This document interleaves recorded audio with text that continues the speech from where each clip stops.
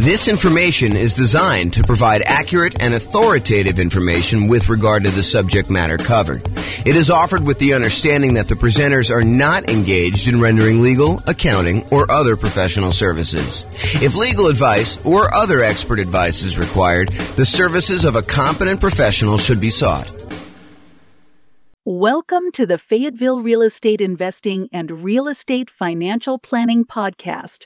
Learn all about investing in real estate in Fayetteville, North Carolina, with a combination of real estate financial planning and modeling with numbers specific to Fayetteville, plus syndicated, more generalized recordings of live and pre-recorded real estate investing classes, not all of them specific to Fayetteville.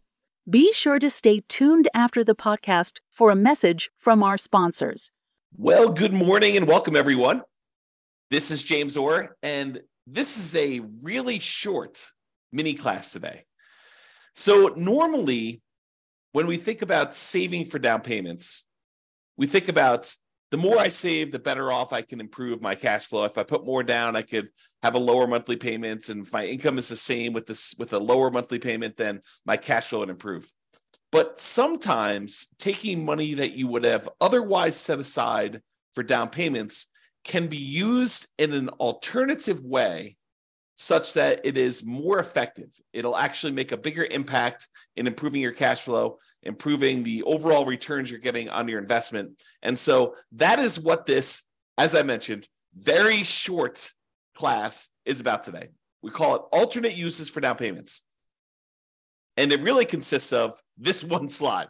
So it's really short. So let's go over some different things about what you could do with down payments other than just put more down to improve cash flow. And I will mention one. Why don't I just jump right down to the bottom one first? And that is, yes, you could take the money that I'm going to talk about using to do other things with and put more down. And sometimes, as we discussed in a previous class where I talked about the returns you get from putting more down, sometimes putting more down gets you more than just borrowing less, right? Because the idea is if you put more down payment into a deal, you end up borrowing less, and the less that you borrow, the lower your monthly payment is on that property.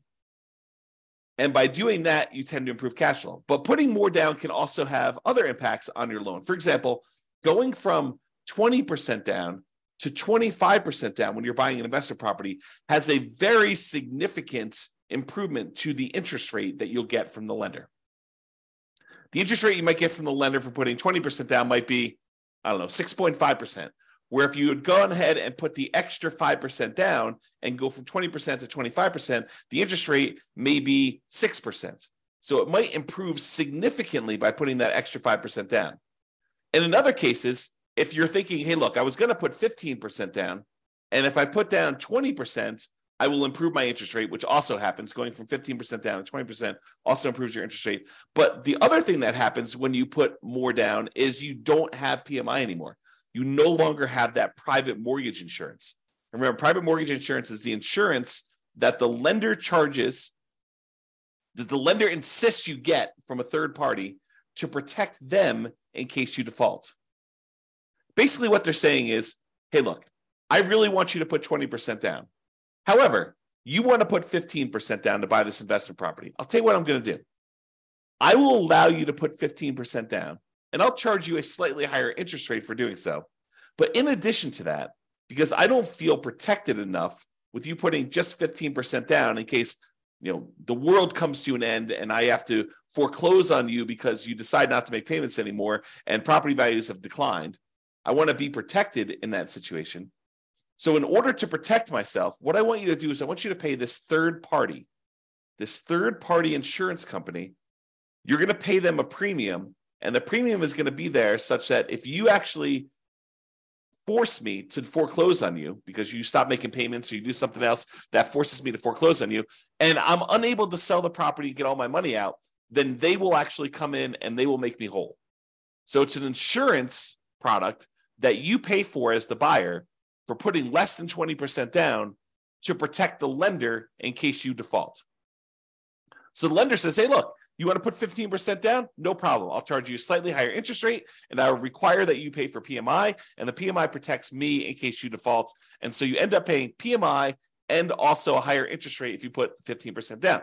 Or you could put 20% down, and then you have a slightly better interest rate, and you no longer have to pay this PMI, which could significantly improve cash flow. Okay, so that is like the traditional kind of like fringe cases, the kind of like critical points if you decide to put more down for using down payment. Now let's look at some other things you might want to do with your down payment instead of putting more down. So right off the top, more reserves. You could take money and you could put it into an investment property. And the challenge with putting all of your money into an investment property as down payment is it's illiquid. Once you put money into a property, it is much more difficult for you to get at that money. And in fact, if you think about it, it's most lenders, and this may change over time. So, go check with your lender as to what's current at the time. But as of the time I'm recording this, March 21st, 2023, it is most lenders are requiring that you have 25% of equity. In other words, another way of saying that is 75% loan to value is the highest they will go to allow you to access money and equity. So if you want to access equity in your property, the highest they will allow you to go to is 75% loan to value. So you have to have at least 25% of equity remain in the property, and then anything above that 25% of equity, they will allow you to tap into and do a cash out refinance if you want to access that. The only other way to really get at that is to sell the property. You could do some type of loan against the property, some type of cash out refinance, whether that's a traditional cash out refinance of the whole loan, or maybe you do a home equity line of credit and you go up to a certain dollar amount on that, and maybe they go a little bit higher than 75%, or maybe your particular lender will only allow you to go to 75%, or you could sell the property, get that equity. So if you decide to not put more money in to begin with, and you keep that money set aside somewhere else in reserves, that can change the overall characteristics of you. It can make you a much safer investor because you have all this liquidity reserves in case something happens to the property and you need that money. If you had to put it into a down payment, it's harder to access. So by keeping it on the sideline, you have more in reserves, you're more liquid, you're more conservative, it's less risky overall. Okay, so you could do more reserves. And some lenders like seeing you have more reserves. I don't know if I've ever seen this, but I could imagine a lender actually giving you a slight break on the interest rate by having a very large amount of reserves. I don't recall ever seeing that, but it's possible a lender could do that, especially in the future, especially if they start valuing reserves more in the future, okay? The other thing you could do with your down payment money, instead of putting more down, is you could pay off other debt. Imagine you have a certain debt to income ratio, and the lender actually does change the interest rate based on your debt to income ratio for certain loans. FHA, I don't think they do that with, but I think conventional they do. So, and I'm not a lender. I should tell you that right up front. Go check with your lender to make sure what I'm telling you is 100% true for your situation and whatever is current at the time. But I believe lenders actually do change your interest rate based on your debt to income ratio. If you have a really high debt to income ratio, if you're going over what their standard is, they may still be willing to make the loan, but there's some type of premium. There's some type of risk premium on the interest rate to do that.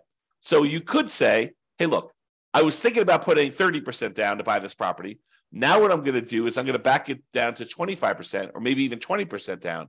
And I'm going to take some of that money and with the help of my lender to find out which ones I should pay off and which ones I should not pay off, because paying off certain ones can impact your credit score in an adverse way. You pay off the wrong thing. You close a account that was giving you a boost to your credit score by giving you a longevity rating. One of the things that is a factor in your credit score is how long you've had certain loans or credit lines open. And if you go and you pay off one and you close it down, that could lower your credit score instead of actually improve it. But the lender may say, hey, look, if you go pay off these 3 bills that you've got outstanding, that would significantly improve your credit situation, your debt to income in this case, and maybe even your credit score, depending on what it is and how it's all working out. It's not super straightforward, so I can't give you specific advice about it. You'll need to talk with your lender in detail before doing this. But if you tell them, if you go and they say, you pay off these 3 things, that will improve your DTI and I'll be able to get you a better interest rate in your loan. That may be a better use of that money than putting more down. Counterintuitive. But this is why you need to think about these things and you need to talk to your lender about it. The other thing that may be counterintuitive, instead of putting more down, hey, I was going to put 30% down, but now I'm going to actually only put 25% down. I'm going to take that extra 5%, maybe it's even not even that much, but I'm going to take that extra money and I'm going to use it to buy down my interest rate. By buying down my interest rate, it may improve my credit, my interest rate. By buying down my interest rate, it may improve my monthly payments so much more than putting the extra 5% down. And we did this math recently. I'm trying to remember what class it was, but we did a class where I showed you, I think it was how to improve cash flow. One of the strategies was taking money from seller concessions and using it to buy down interest rate. And I had the matrix up of what my lender sent over about how much it costs to buy down the interest rate so much and what that does to the monthly payment. And I think we did the math and I showed you, hey, look, if you just put this much more down, it would have improved your monthly payment by this amount. If you actually use it to buy down the interest rate, it improves it by this amount. And so it may be better for you to price out buying down interest rate on your mortgage instead of actually taking that money and putting it extra as down payment. Now, if you're only going to hold the property for a very short period of time, does it make sense to go buy down your interest rate for 30 years?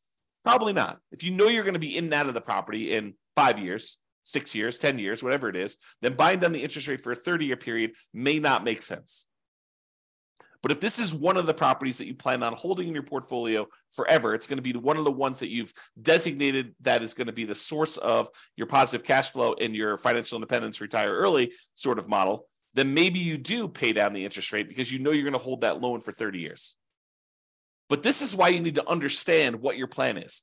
If you're buying properties, you're going to use the strategy where you buy 10 rentals, hold on to them for a period of time, then sell off a portion of them to pay off the remaining. Maybe you don't actually buy down your interest rate because you're either going to sell some of them and you're going to take that money and then pay off your other mortgages. So if that's your strategy, maybe buying down interest rates doesn't make sense. But if your strategy is, hey, look, I'm going to buy a certain number of properties and these are the properties I plan on holding forever and ever and ever into retirement, then maybe buying down the interest rate does make sense. Okay. And the last alternate use of down payment, instead of putting more down, the last one I've got on here is deciding to prepay private mortgage insurance. So instead of putting another $5,000 down on buying your next property, which might save you, I don't know, $25 a month, somewhere in that ballpark, maybe $30 a month, depending on the interest rate, you could choose to prepay PMI. You take the $5,000 and get rid of a, I don't know, $160, $200, $250 a month private mortgage insurance payment. So instead of getting $30 benefit, although the $30 is for the entire life of the loan, by putting more down, you could say, look, I'm going to pay $5,000 in, and instead of having to make $150, $200, $250, whatever your private mortgage insurance payment would have been, instead of that, whatever it happens to be, $5,000 prepaying it, then you could actually choose to improve your cash flow by, let's call it $200 as an example, for whatever period of time you would have had that PMI. So if you would have had PMI for 5 years, you could figure out, would that have been a better deal for you? In a lot of cases, part of the reason why we might do this is because we would get improved cash flow early on when we typically need it the most. You don't always need improved cash flow early on. And sometimes you're willing to sit through that, uglier cash flow early on until the property's rents have gone up. Your mortgage typically stays the same unless you've got some type of variable rate interest rate, but your taxes and your insurance, and your maintenance, your property management, they tend to creep up as well, but not quite as fast as that very large chunk of the mortgage payment on a property. Okay. So remember, let's just talk about private mortgage insurance. So private mortgage insurance, there's really 3 ways that we could pay it. Number one is you can voluntarily take a higher interest rate from the lender and have the lender give you a credit which could cover paying it up front. So instead of actually paying it yourself, you say, look, I will voluntarily take a higher interest rate from the lender. Okay, that's one way to pay it. The other way to pay it is monthly. You say, look, the private mortgage insurance premium is $150, $200, $250 a month, whatever it happens to be. It's based on a whole bunch of factors, which we'll cover in the PMI class. But basically, that PMI payment, it exists until you get below 80% loan to value, or with FHA, it never goes away. Okay, so you can do it monthly until you reach that criteria, or with FHA, it doesn't go away. You have to get out of that loan. You have to do a refi or sell the property, change out of the FHA loan in order to get rid of the PMI on FHA, which PMI on FHA is called mortgage insurance premium. It's called MIP, but same thing. It's an insurance premium to protect the lender. Okay, and then the third way is you could do a one-time lump sum upfront payment in order to get rid of the PMI. So those are really the three options. Sometimes they'll say, hey, look, you can pay a little upfront and we could lower your monthly payment for PMI. So you could kind of combine some of them if you really wanted to. But most of the time you're choosing one of the three as a discrete choice. Okay. All right. So that's all I got for you. So sometimes you thought money you were going to use as a down payment could be used more effectively in another area to improve your situation, to get better terms on your loan, or for you to look more attractive as a borrower, or for you to have a more conservative, safer approach in the case of more reserves. And focusing on down payment, it can be helpful, but be sure to take a more holistic approach and evaluate alternate uses to see if those serve you better.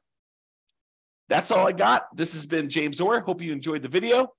Bye-bye for now. With home prices up, mortgage interest rates up, and rents up, but not quite enough to counteract the higher prices and interest rates. Cash flow on rental properties in Fayetteville is harder than ever. Book a call with the Real Estate Financial Planner to apply our proprietary 88 strategies to improve cash flow on your rentals. See the show notes for a link to schedule your call and improve your cash flow today. If you're a real estate agent, lender, or professional in Fayetteville that wants to help our real estate investor listeners, consider reaching out to learn about collaboration opportunities with this podcast. We'd love to add more value to our listeners by having you assist our investors buy, sell, and finance their real estate investments. See the show notes to schedule a call to discuss collaboration opportunities.